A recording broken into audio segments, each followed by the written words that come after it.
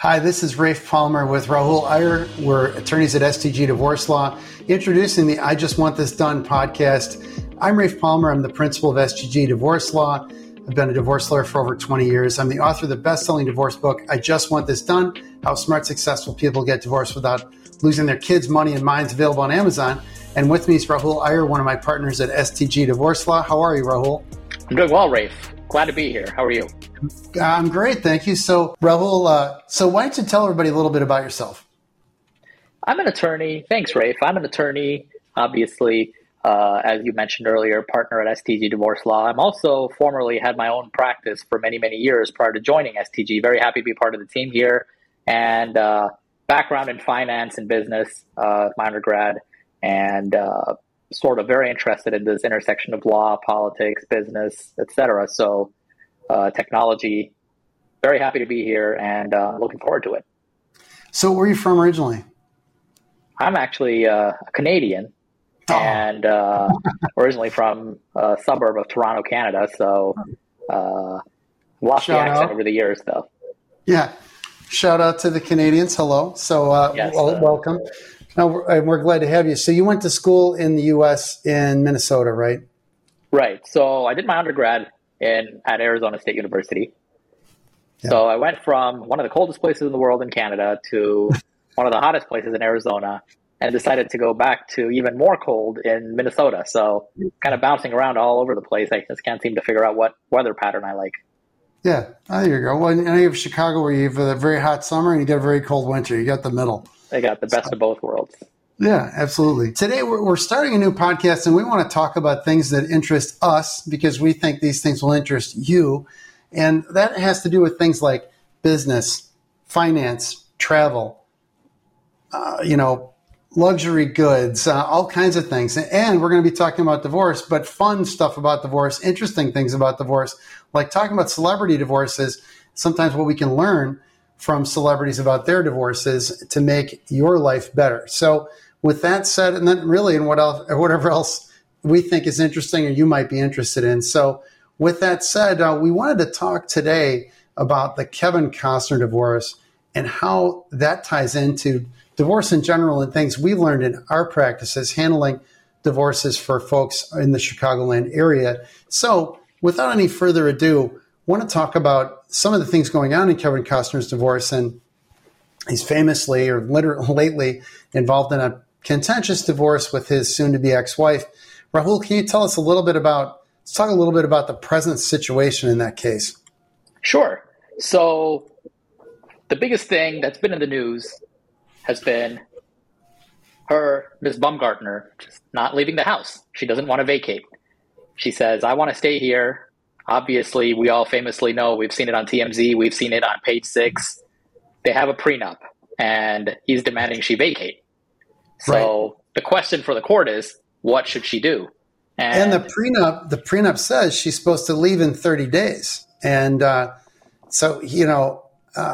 she's supposed to move out of the house in 30 days. The house, by the way, is like $100 and some million estate. And he's got another place in Telluride or something, another very expensive ranch somewhere out west. So the interesting thing is we get people all the time, and I see them in my social media saying prenups don't work. So what do you think about the prenup in this case? And let's talk a little bit about what's involved in this prenup and what we know about it publicly. Sure, and famously, people love to make statements because it's very catchy. Prenups don't work. They may base it on something they might have, Raif, they might have heard.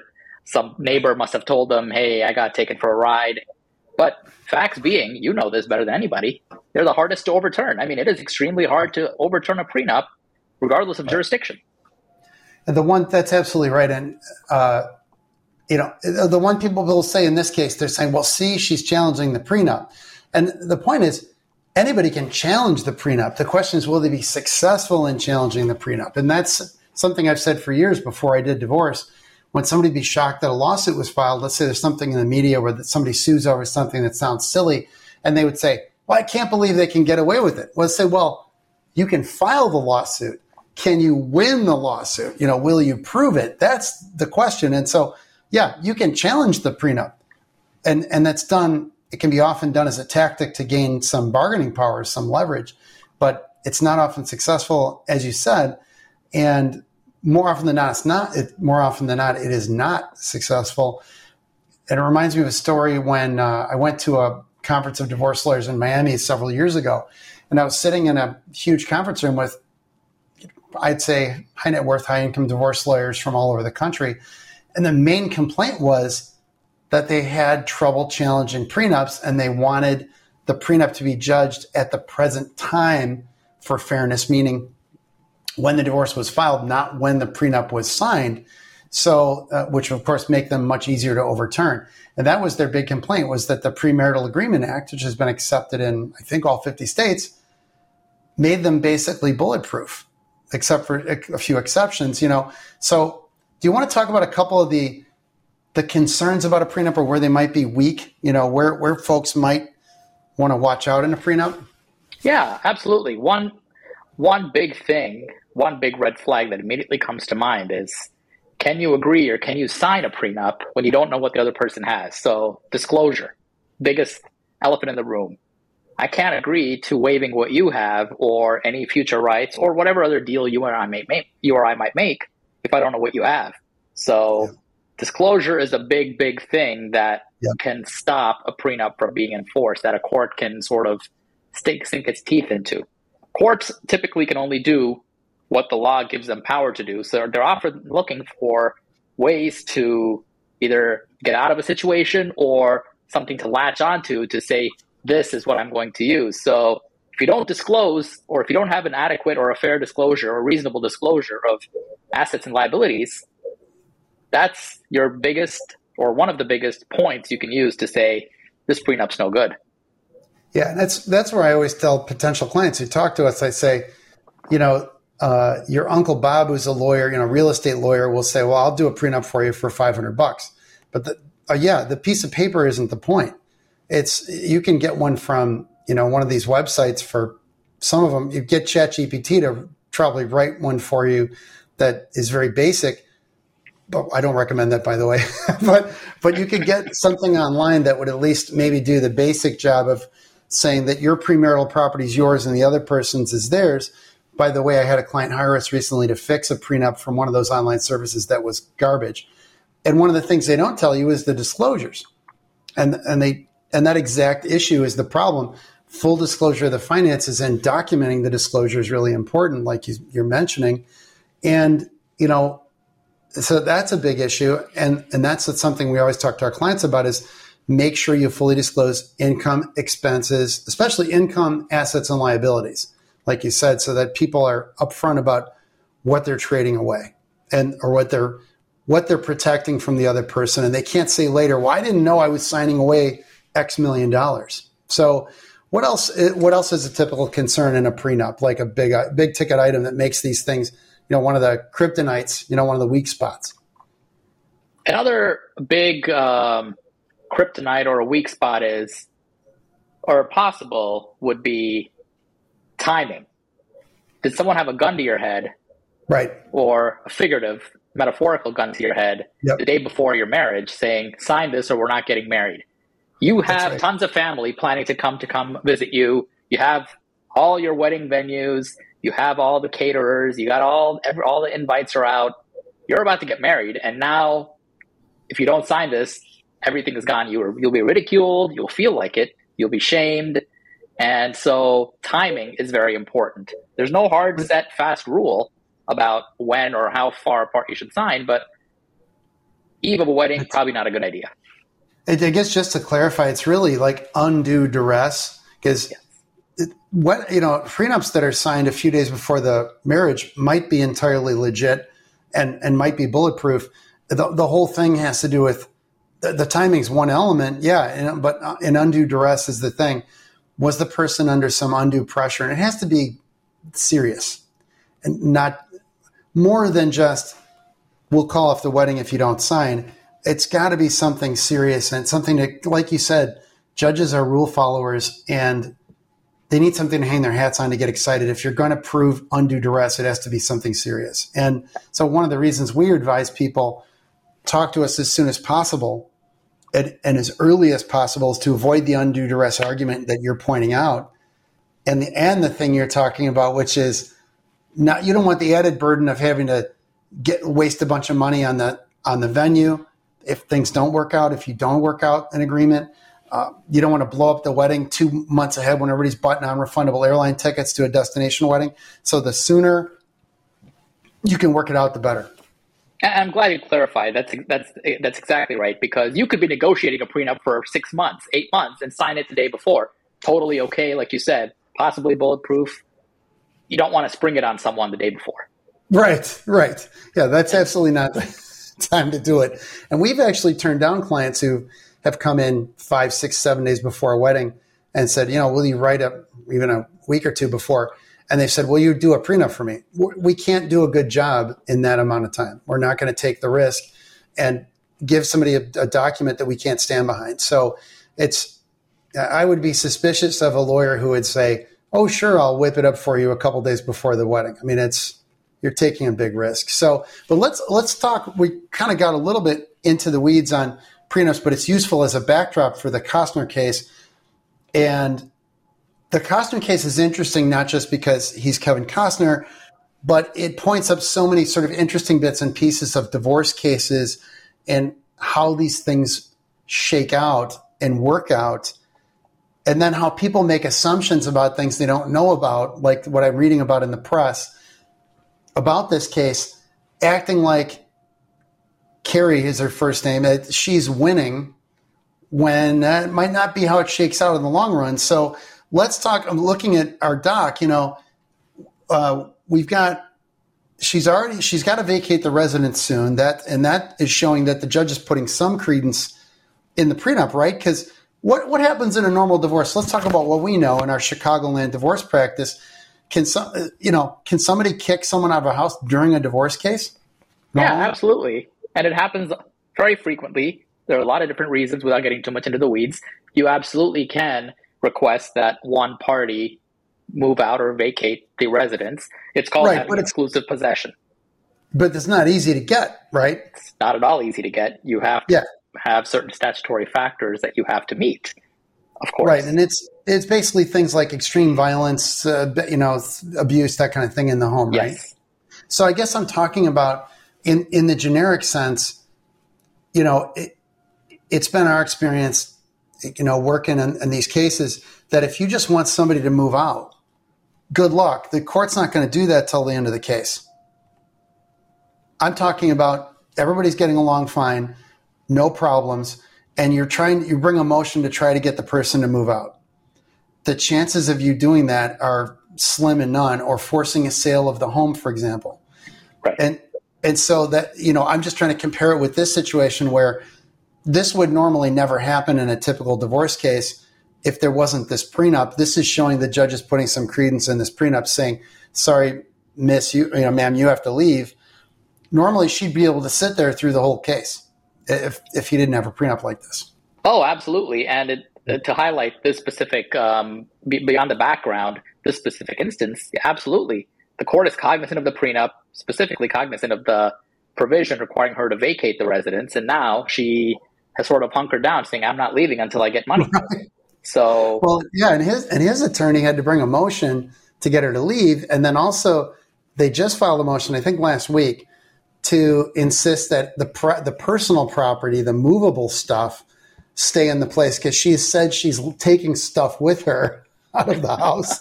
And I'm guessing this stuff is not insignificant in terms of value. I'm guessing we're not talking about bargain basement stuff sitting around this $100+ million estate. So I just found it interesting that, and he's got a very skilled attorney working for him. I'm sure their counsel are sharp on both sides. There isn't any a discount lawyer working on this case. And they're both taking aggressive stances in this case. And so we're seeing a lot of litigation here. And let's talk about one thing I wanted to mention, and I don't know if people know or watching this. Costner sort of his divorce was very publicized, his first divorce. He had children with his first wife, divorced in the late 90s, if I recall correctly, and he gave his wife $80 million. Now, that means his estate was probably worth over $160 million or somewhere around then, because she got half of the estate. More than likely, I don't know the details, but I do know from press reports she got $80 million. So you can rest assured that Costner got excellent counsel to draft this prenup, because he wasn't going to have this happen again. So can you explain some of the kind of interesting provisions in this prenup that sort of address this issue, that he didn't want to be subject to like an open book or an open checkbook, right? So one very interesting provision is this built-in, what we call a poison pill from the business world, right? So essentially what it says is this prenup is bulletproof, and if you want to challenge this, Christine, you are going to have to pay all the attorney's fees after you lose the inevitable challenge. It's very interesting the way they've structured this, because this is the deal, and don't come after me in the future is what he said, learning from his prior divorce. And that should give an attorney pause. You know, lawyers challenge these things frequently, and you don't often see the poison pill provisions in the prenups. So there's sort of no pain in challenging it, other than you might spend some, a bunch of money during the divorce case, or some money fees that gets wasted in the process. But in this case, there's two interesting aspects to this. One is the fee shifting provision that awards fees to Costner if he wins the challenge. The other thing that's wild is there's a fixed payment to Christine in here for Kevin Costner's wife for $1.4 million. It's baked into the deal that instead of alimony and instead of a property division, she gets $1.4 million straight up. In fact, I read in one of the press reports, he parked $1.4 million in a trust account, and it's worth like 1.5 now, probably because of interest. I don't know if he was required to do that then, but he has banked the money and set it aside for this, ready, willing, and able to give it to her, I'm sure. And so she might forfeit the $1.4 million also. So it's a double whammy. Not only are you paying fees, but you're giving up $1.4 million. So there's a real dice roll here, big chances being taken by her counsel. Maybe they're super confident. Maybe there's something they know that we don't know. I'm assuming the disclosures were excellent. Again, I'm assuming Mr. Costner spent good money on a lawyer and buttoned it up. I'm guessing he didn't get the quickie online document. So my guess is it's nailed down, and he's got a good shot at this. So this is very interesting, and they're playing a kind of dangerous game. What's kind of interesting is tying this into the child support, and I'd like to talk about that a little bit, because people are freaking out over the child support numbers that are being thrown around here in the court's temporary child support order. Can you talk about that a little bit? Because it's really interesting, and it also helps us kind of understand in our context. In Illinois, we have statutory guideline support, and then courts can deviate from that and go above it. Let's talk a little bit about that, if you could. Thing I think universally you can't contract for is child support. So you can't really say in a prenup, I'm going to pay you X dollars in child support, because it's against public policy. You might not know how many kids you're going to have, what kind of needs they may have, so on and so forth. So can't do it. So and you can't do custody and visitation in a prenup. No kid related stuff, right? Exactly. So no kid related stuff in a prenup. No contracting for that. So one way people can try and get some more than they've bargained for is child support. So in this case, Christine, through her lawyers, I think they're asking for like $250,000 a month, $250,000 a month in child support. An obscene number. Again, we're Chicagoland attorneys. We might not know exactly how California child support structure or system is set up, but it's hard pressed to sort of see why someone needs $250,000 a month in child support. What do you think, Raif? So let's talk a little bit about that, because it's interesting. And I've done a lot of high net worth, high income, and you've done quite a few of them too. So it sounds like an astronomical number, and I get it. And let's talk first about, she's requested $249 a month or whatever in her petition. He offered, I think he suggested the court should be 50 something. And the court landed at, I think, $129 a month in temporary child support. So first we want to say this is a temporary order, what we call an interim order. The court orders these kinds of things because divorce cases can take a year, 2, 3. In Cook County, Illinois, Chicago, you can spend 3+ years in a divorce case, and somebody needs to get financial support in the meantime. So the court orders these temporary amounts, and they're subject to change. So the court always says these orders are temporary, they're not permanent, and they're modifiable. So the court is saying, well, I'm going to effectively split the difference. I'm not going to agree with Mr. Costner at $50,000. I'm not going to agree with Mrs. at $250,000, $249,000, went to $129,000. Now, the court has available financial information from the parties, right, when they make these decisions. In our state, we have these financial affidavits that are filled out by the parties. They have the income, expenses, assets, and liabilities. And the court's also looking at the prenup as well, I'm sure, and making a determination, what are legit expenses? What does this person need to live temporarily, now that she's cut off from Mr. Costner's assets and his income? So that sounds like a giant number to us, and it is. It's a giant number no matter what. But you have to understand, when you're talking about these lifestyles these people lead, to live in a home anywhere near Mr. Costner is going to be extremely expensive. We're talking about California real estate, where a very small home is over $1 million. I mean, you can look up the prices. They're crazy to folks in the Midwest, but these homes are incredibly expensive, and in those neighborhoods, even more so. So to facilitate the children's lives, so they're seeing their parents frequently, it's going to be expensive to rent anywhere near a place, probably anywhere near Mr. Costner's home. So that's one thing. Then maintaining the kids' lifestyles is not just bare necessities, but it's going to include, so there's a place for mom and the children to live, clothing, shelter, activities, things of that nature. And the court did order that. One thing that Christine wanted is for Costner to bear all those costs, all the expenses of activities, schooling, camps, all that stuff. And the court said that's 50-50. So she's going to have to come up out of that temporary support money. She's going to have to spend her money on half of those expenses, summer camp, things like that. So what's interesting is you're seeing some balance come in here with the court's temporary rulings. But with it makes us just realize how this is. And in our state, we have, can you explain the guideline system in Illinois? And we don't know what the system is in California, but we can speculate there's a formula. We probably should have searched this ahead of time, but I'm guessing there's some kind of proportion or formula based on the payor's income, or maybe both the payor and the recipient's income.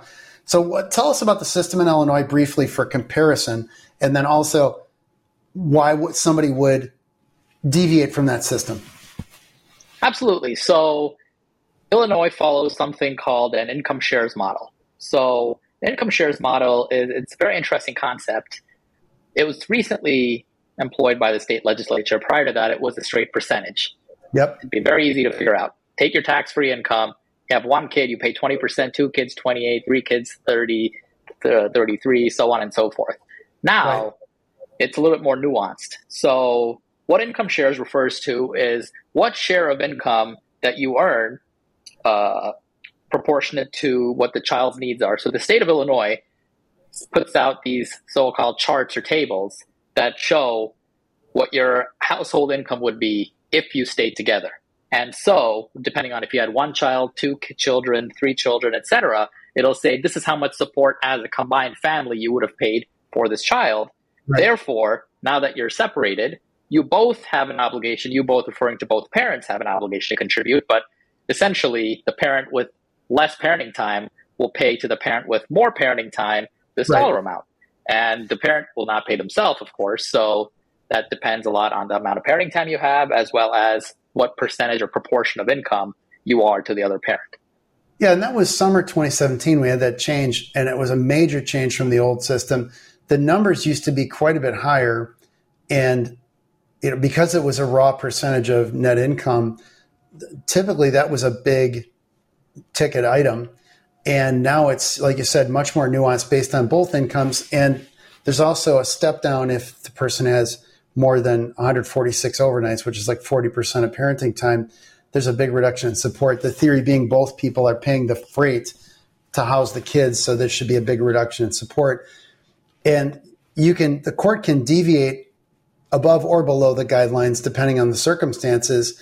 In a case like this with somebody with a very high net worth, super high income, very expensive lifestyle, the court may well think, hey, we should deviate above, the statutory support amount, the state guideline amount to help pay for the expenses for the children. But, I don't know. I mean, they say one of the things to keep in mind is child support is supposed to be for food, clothing, shelter, the basic necessities of life, not the fact that it's theoretically a fancy mansion one of the complaints of high net worth folks or lawyers that represent the higher income people, high net worth people, is that the formula system doesn't account for people that have much higher expenses. And, I think it's like anything. It's an approximation or a system that accommodates and probably does a decent job for the vast majority of people. And then in the outliers on the bell curve are the ones where the system doesn't work so well. That's at the sort of low end of the income scale and the very high end, the numbers get a little messed up. Right. You have your 90210 zip code and you have your weekly Erewhon grocery shopping list, right, where you're spending all kinds of money buying regular, $20 a gallon of milk sort of lifestyle. And is it really catered towards that? That's the question. Yeah. And so one thing that's real interesting is you can see like in the angle for her attorneys is, well, the prenup doesn't nail down child support. Let's squeeze as much money as we can out of the child support. I don't fault her or them for trying, but it's and that there's no downside in asking. That's for sure. That's one thing if you're legally entitled to do it, there's no downside in asking for it. You might not get it, and so far they haven't. They've gotten 120 something a month, not 250. But I think their theory was, well, let's aim high and see what happens. And so far, they've got her a decent chunk of change coming every month from Mr. Costner. So let's talk a little bit about the court of public opinion, brand reputation, things like that in this case that maybe the everyday folks like you and me don't necessarily need to worry about as much. We're not public figures, but considerations for somebody like Costner, somebody who's a business person who has a high profile or a political figure, something like that, and how they handle the media and dealing with this stuff publicly. Absolutely. So the name of the game in something like this is discretion. So as attorneys, we strive to be as discreet as possible, especially when you're dealing with a public figure or some, titan of business or politics. And so they don't want their drama played out in the press. And that's right. In a situation like this, where one person seemingly has everything to lose and the other person seemingly has everything to gain, one person might want it to be played out in the press because just to get the other side to stop, they might give them a little bit more and say, stop, go away. So These are little angles people might try and do that's not necessarily governed by something, again, like you talked about the prenup. It's Can we vilify one person against the media, and that may then affect their reputation, their identity, if they're getting brand deals or depending on what profession they're in, is it going to affect them getting additional, like Costner? Will it affect him getting deals or movies? Well, ads, etc. That's absolutely right. And just one thing we were talking about today where this plays in, we normally advise our clients to go dark on social media and not badmouth their spouse and all that for a number of good reasons. One, when your kid's seeing that stuff. Number two, it really ends up not being a good look for you, even if you think you're the victim. That stuff tends to blow back on people. Three, if you're going to reconcile, and reconciliations happen. I just had a client reconcile with his wife after many months of an ongoing divorce case. You don't want to have all that bad stuff out there. Now your friends and family think ill of your spouse and you're still married to them and you're going to see him at Christmas or you're going to see him at a birthday party. And what are you going to do now? Now you've dumped all your dirty laundry out there on social, or maybe you told your family all this stuff, and it's going to be very uncomfortable and difficult. So a number of reasons why, and it tends to be a spiral that devolves and doesn't turn out well. And so we advise people to keep it quiet. And you're right, people use that stuff tactically. And with a famous person or somebody's high profile, they might use dirtying them up as a tactic, like we saw in the Amber Heard case, where she went no holds barred against Johnny, I think figuring Johnny was going to knuckle under and, give in. And he went all the way to the wall with his attorneys, and look what happened in that case. It's very interesting. So now libel is different. Those are tough cases to prove typically. But that was rough. That was all out in the public. And I think it hurt both of them. I think Johnny, probably public perception, Johnny probably came out on top. But I think it damaged both of them along the way. And so it certainly can be used as a weapon. But boy, you have to be careful.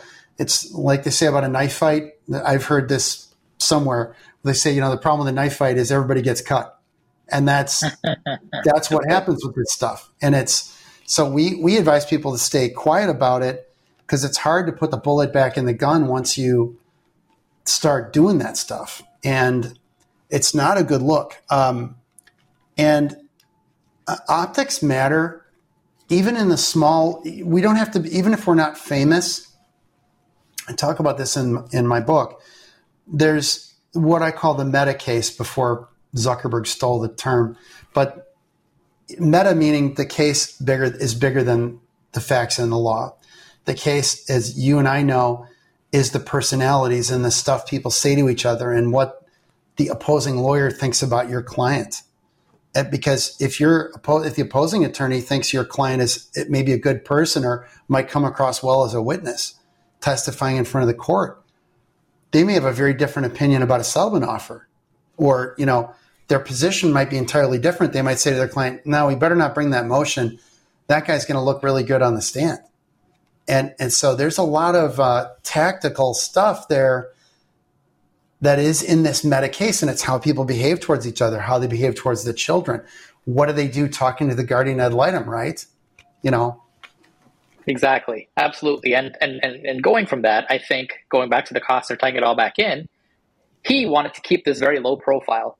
He wanted to have an uncontested divorce, what we call it here in Illinois, where you go in with a full deal, it's all buttoned up, you submit the filing, and you get the divorce. You're done. Right. You work out all the details behind the scenes. That's what he wanted to do here, until she beat him to the courthouse, essentially, the race to the courthouse, and now you have this storm or barrage of litigation. Look, and that's a great point, because that ties into a lot of stuff here. For one thing, I want to address one point before what I want to talk about in a minute is that issue and wanting to keep good conditions for negotiation and not screwing that up by launching those missiles, because once you launch them, you like pulling the bullet back in the gun, right?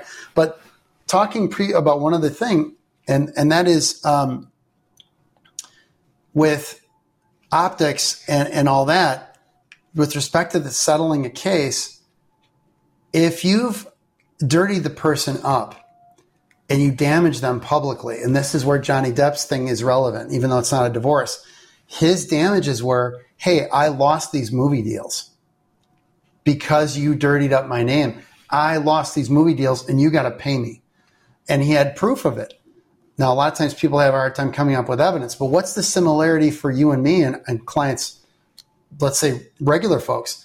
We were just talking about a case today with our other lawyers on our team where we think one of the spouses ran to the person's employer and essentially ratted them out to the employer and got them fired. You talk to the HR department, talk about something they might be doing that's improper, whether breaking some of the rules at the company, and the company fires them. Well, what happens then? They just cut their own throat. They want child support. They want alimony. The guy just lost his job. So that's another thing to think about before you start pulling triggers.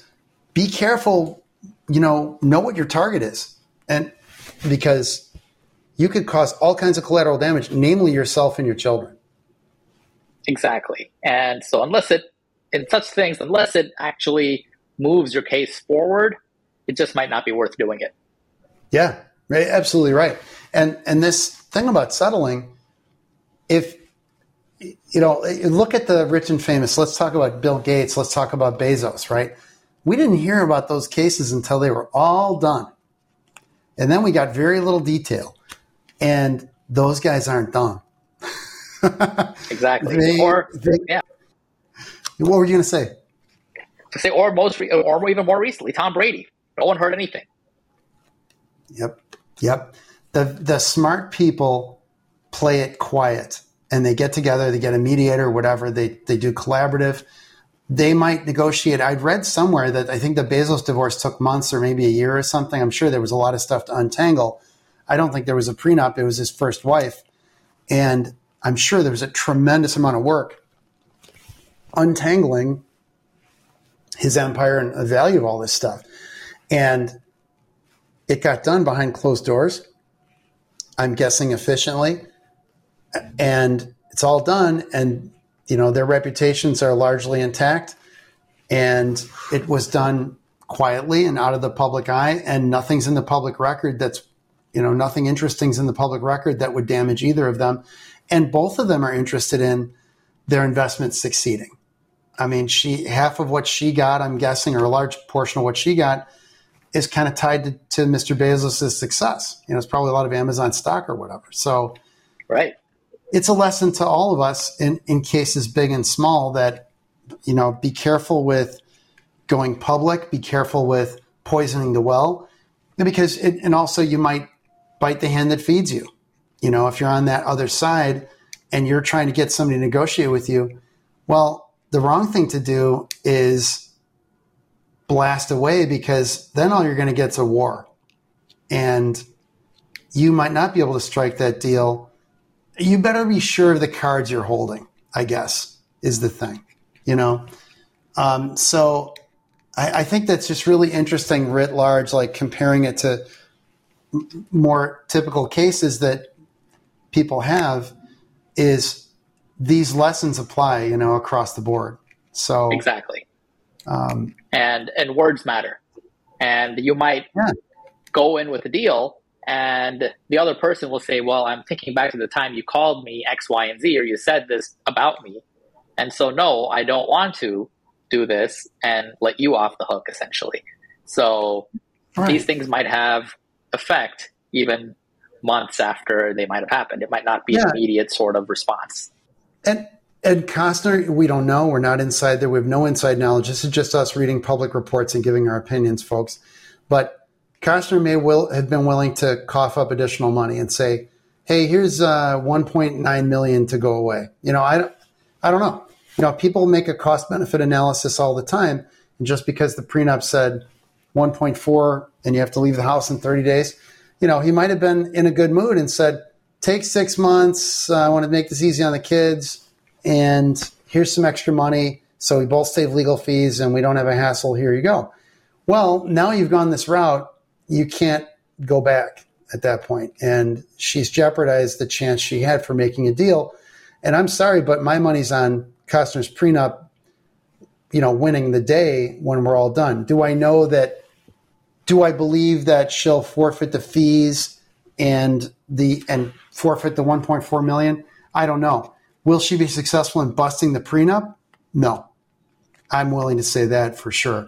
But the fee provision might be something that court thinks is within its discretion and can make a decision about that. And the court might try to ameliorate things by reducing the fee award or making it zero, calling it a day. But, we'll see. Time will tell. But the indications already are, like we've said, this prenup's going to stick in some fashion. Probably largely it's going to work out. And so the only shot she's got is getting the max child support she really can out of this situation. And so let's. Sorry, just to put a button on that. I mean, if you do the math, I think she's getting about 1.5, 1.6 million in child support a year. So 5 years, that's $6, $7, $8 million that she's, I guess, getting as an annuity essentially. Yeah. Even though the prenup called for 1.4, 1.5. So there are ways around this ultimately. It's three. Is it 3 children? I think it's 3 kids. It's 3 kids, 1 16, I think, and then a couple of younger ones. The youngest being I think 11 or 12. Yeah, and I think he's got 4 kids from his previous marriage who are grown or older at this point. Right. he was reportedly making $1.5 million per episode in Yellowstone. So, the typical strategy for lawyers on in this case, the wife's side of it, Christine's side of it, is to jump up and down and point to all the money he's making. And the point is with a prenup, hey, that's irrelevant. She signed the deal. And also in Costner's case, she can't even say she was clueless about this guy was already famous. He already had a bunch of hit movies under his belt and was already a multimillionaire. So it's hardly like the rags to riches thing, like, wow, this guy had nothing. I didn't know I was signing this prenup. He didn't have anything, and now he's got money. The guy had tons of money when they got married. So she went into it with eyes wide open. Oh, absolutely. No, that's interesting. I mean, that's the deal. So advice to you folks negotiating prenups. This is not legal advice, by the way, but our advice is be careful what you do when you sign these prenups. They do stick, and don't bank on challenging it later. And the other thing is, one other interesting story from our situation, our firm, we had a case a while back where the soon-to-be wife wanted the husband to sign a prenup. And at the time, she was making decent money. She made more money than the husband at the time. He was kind of just out of college, bumping along. Her parents wanted the prenup because they thought he was a mope. He was just getting started. They thought he was kind of a ne'er-do-well, nice guy, nice smile and everything, but not a hard worker. Well, the guy ended up being phenomenally successful and worth millions of dollars. And the prenup walled off her assets and his assets and way of maintenance, because they were thinking short term. They thought, if this guy's a mope and he divorces her in 3 years, we don't want her to give him any maintenance or anything, or 5 years or whatever. Well, 10 years down the line, 15 years down the line, this guy became a big success. And now she wants me, she's upset that there's no maintenance provision. She's the one that wanted the maintenance waiver. So a couple of pieces of advice. Anything's possible when you're younger. You don't know what's going to happen. Be careful. These prenups can bite you in the rear end. And if you've got assets, if you've got stuff to protect, absolutely get a prenup before you get married. I mean, we advise them for everybody. I mean, if you're just starting out with somebody, okay, maybe you just take your chances and you're okay with that. And you've got nothing, okay, maybe that's okay to build it together. But prenups still do things like control who pays for legal fees. And there are many other aspects of prenups that you might find attractive that are part of the selling points of them, right?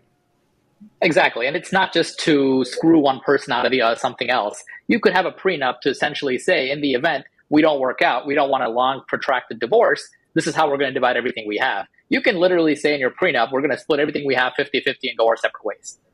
Yeah. No problem.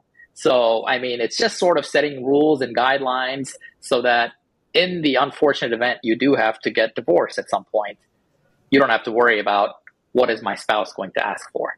Yeah, and it's causing you, the other value of it is causing you to have the conversation. This is a discussion, not about the prenup itself, but a lot of the things people don't talk about when they're engaged is their value systems, like money, kids, house, where are we going to live? And the prenup sort of drives those conversations. So it can have some value in terms of having you each have a deep dive into discussing what your values are, because you'll find out real fast when you talk about a prenup what people think about the marriage long term and their thoughts and dreams and all that stuff. And so it can be part of a larger conversation. And so one of the pieces of advice we always give is have this discussion early, which I think we touched on earlier. And people say, well, when's the ideal time? Well, as early as possible. So if you're getting engaged, do it then. Don't do it when you've got the venue picked out and everybody spent the money and the dress is purchased and all that. Too much pressure, way too hard and stressful. Weddings are already stressful enough.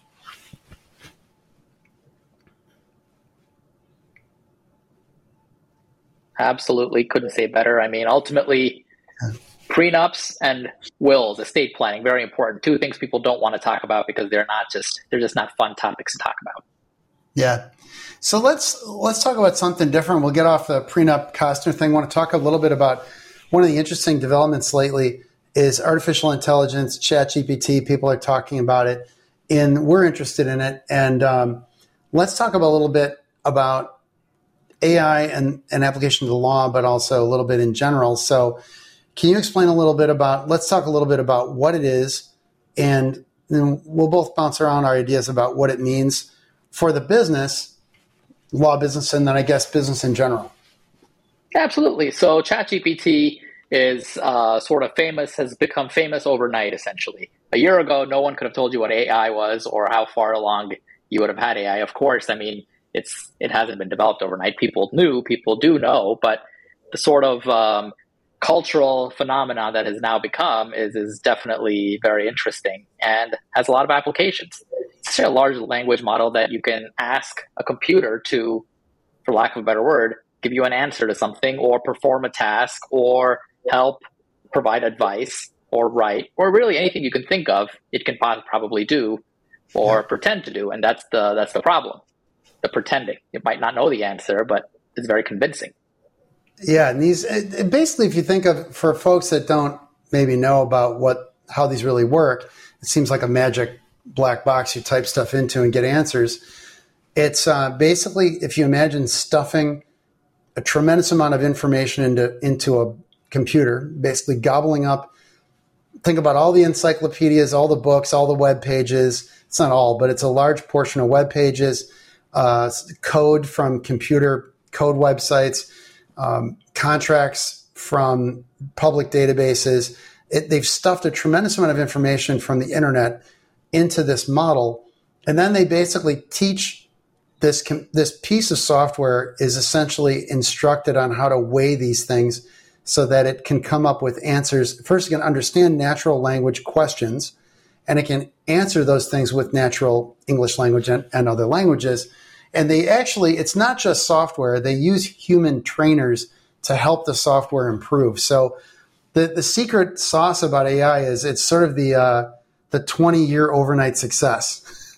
It's taken a long time and a lot of money for these models to become viable to the point where they can be released in a public forum where they can actually do people good and not be so, riddled with errors and mistakes that they're garbage. So, you've got Claude AI is one of the models out there. There's ChatGPT. There's a few out there and some open source ones. And we've been using it in our business to help us with different things and not doing legal work though. And, let's talk a little bit about the limitations for legal, because famously, there's a big blow up lately where a lawyer used ChatGPT to do his homework. So basically,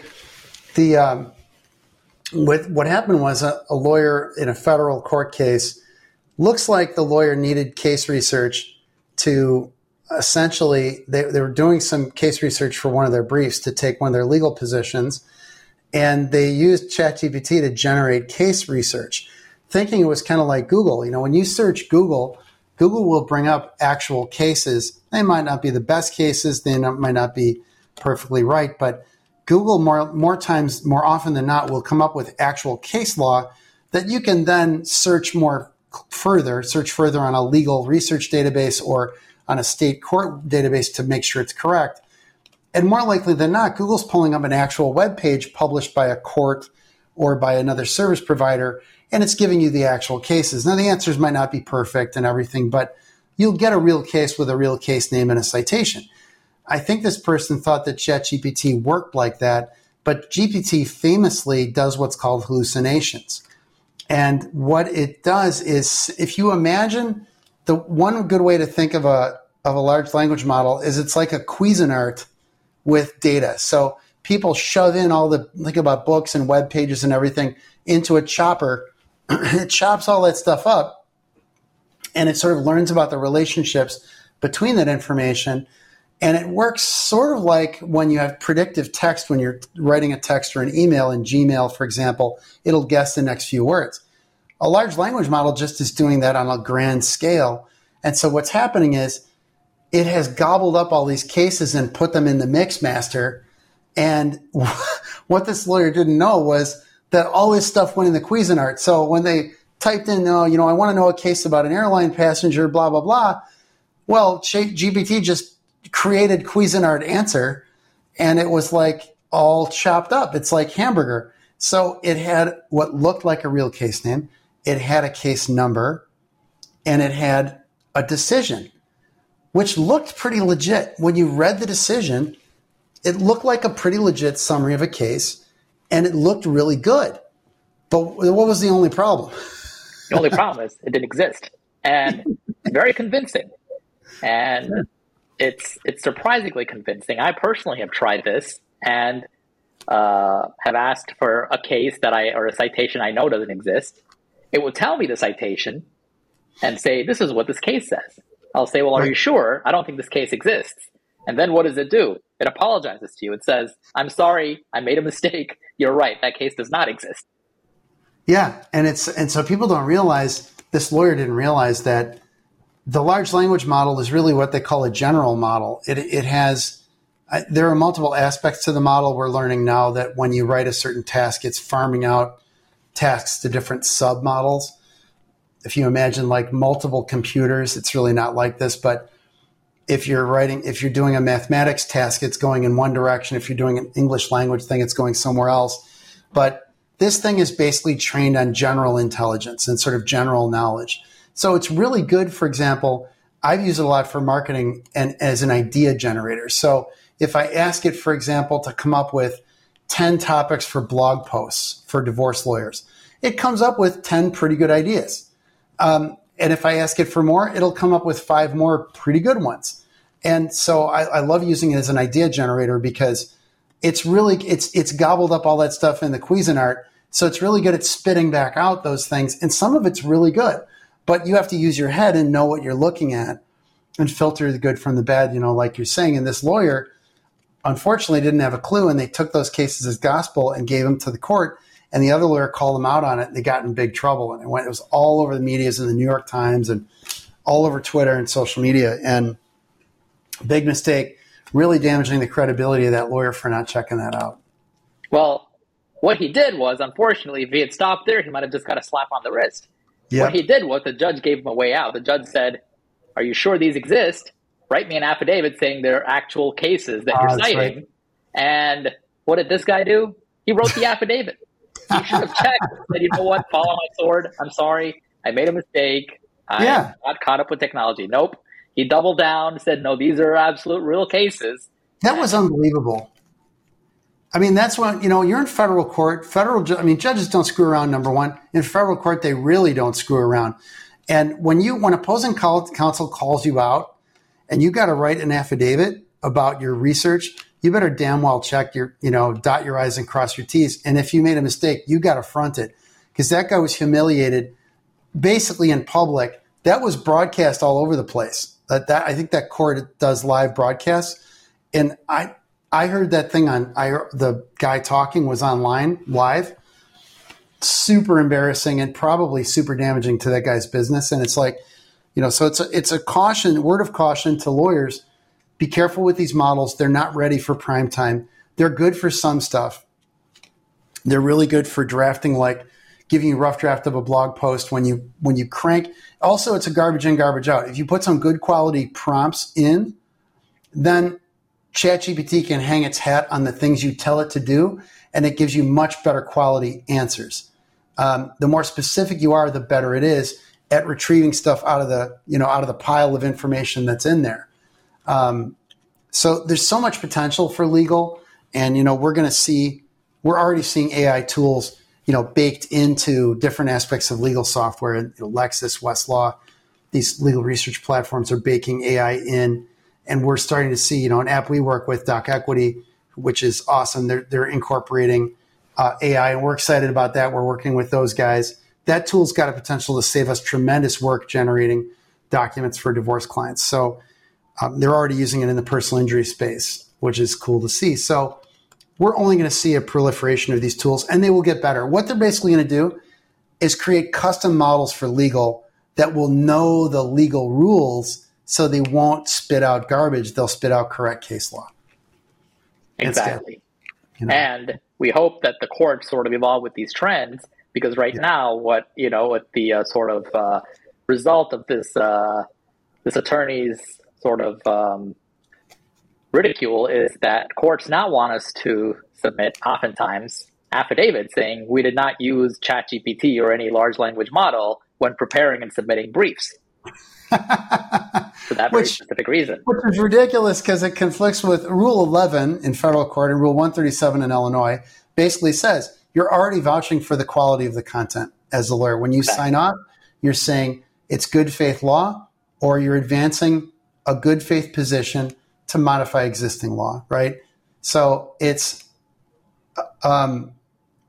perfectly acceptable. We're already covering those bases by signing a pleading as it is. It's such a classic knee-jerk reaction by a judge saying, oh, I want you to also sign a piece of paper that says GPT didn't do my homework.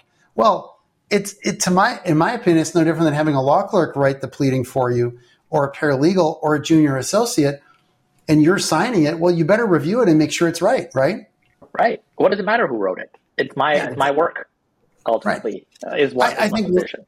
I think we'll see that drop away. But yeah, I saw that online. I thought that was funny, of these judges with the, you need to sign a document saying it wasn't drafted with ChatGPT, blah, blah, blah. Like, it's ridiculous. Like, the tech is going to provide a quantum leap in efficiency for lawyers and save clients a lot of money ultimately, and provide a better product. So, ultimately it's going to benefit clients, in the long run, and accelerate administration of justice, because it'll make all this stuff faster. That's it for the pod. I'm Raif Palmer, and this is Rahul Iyer.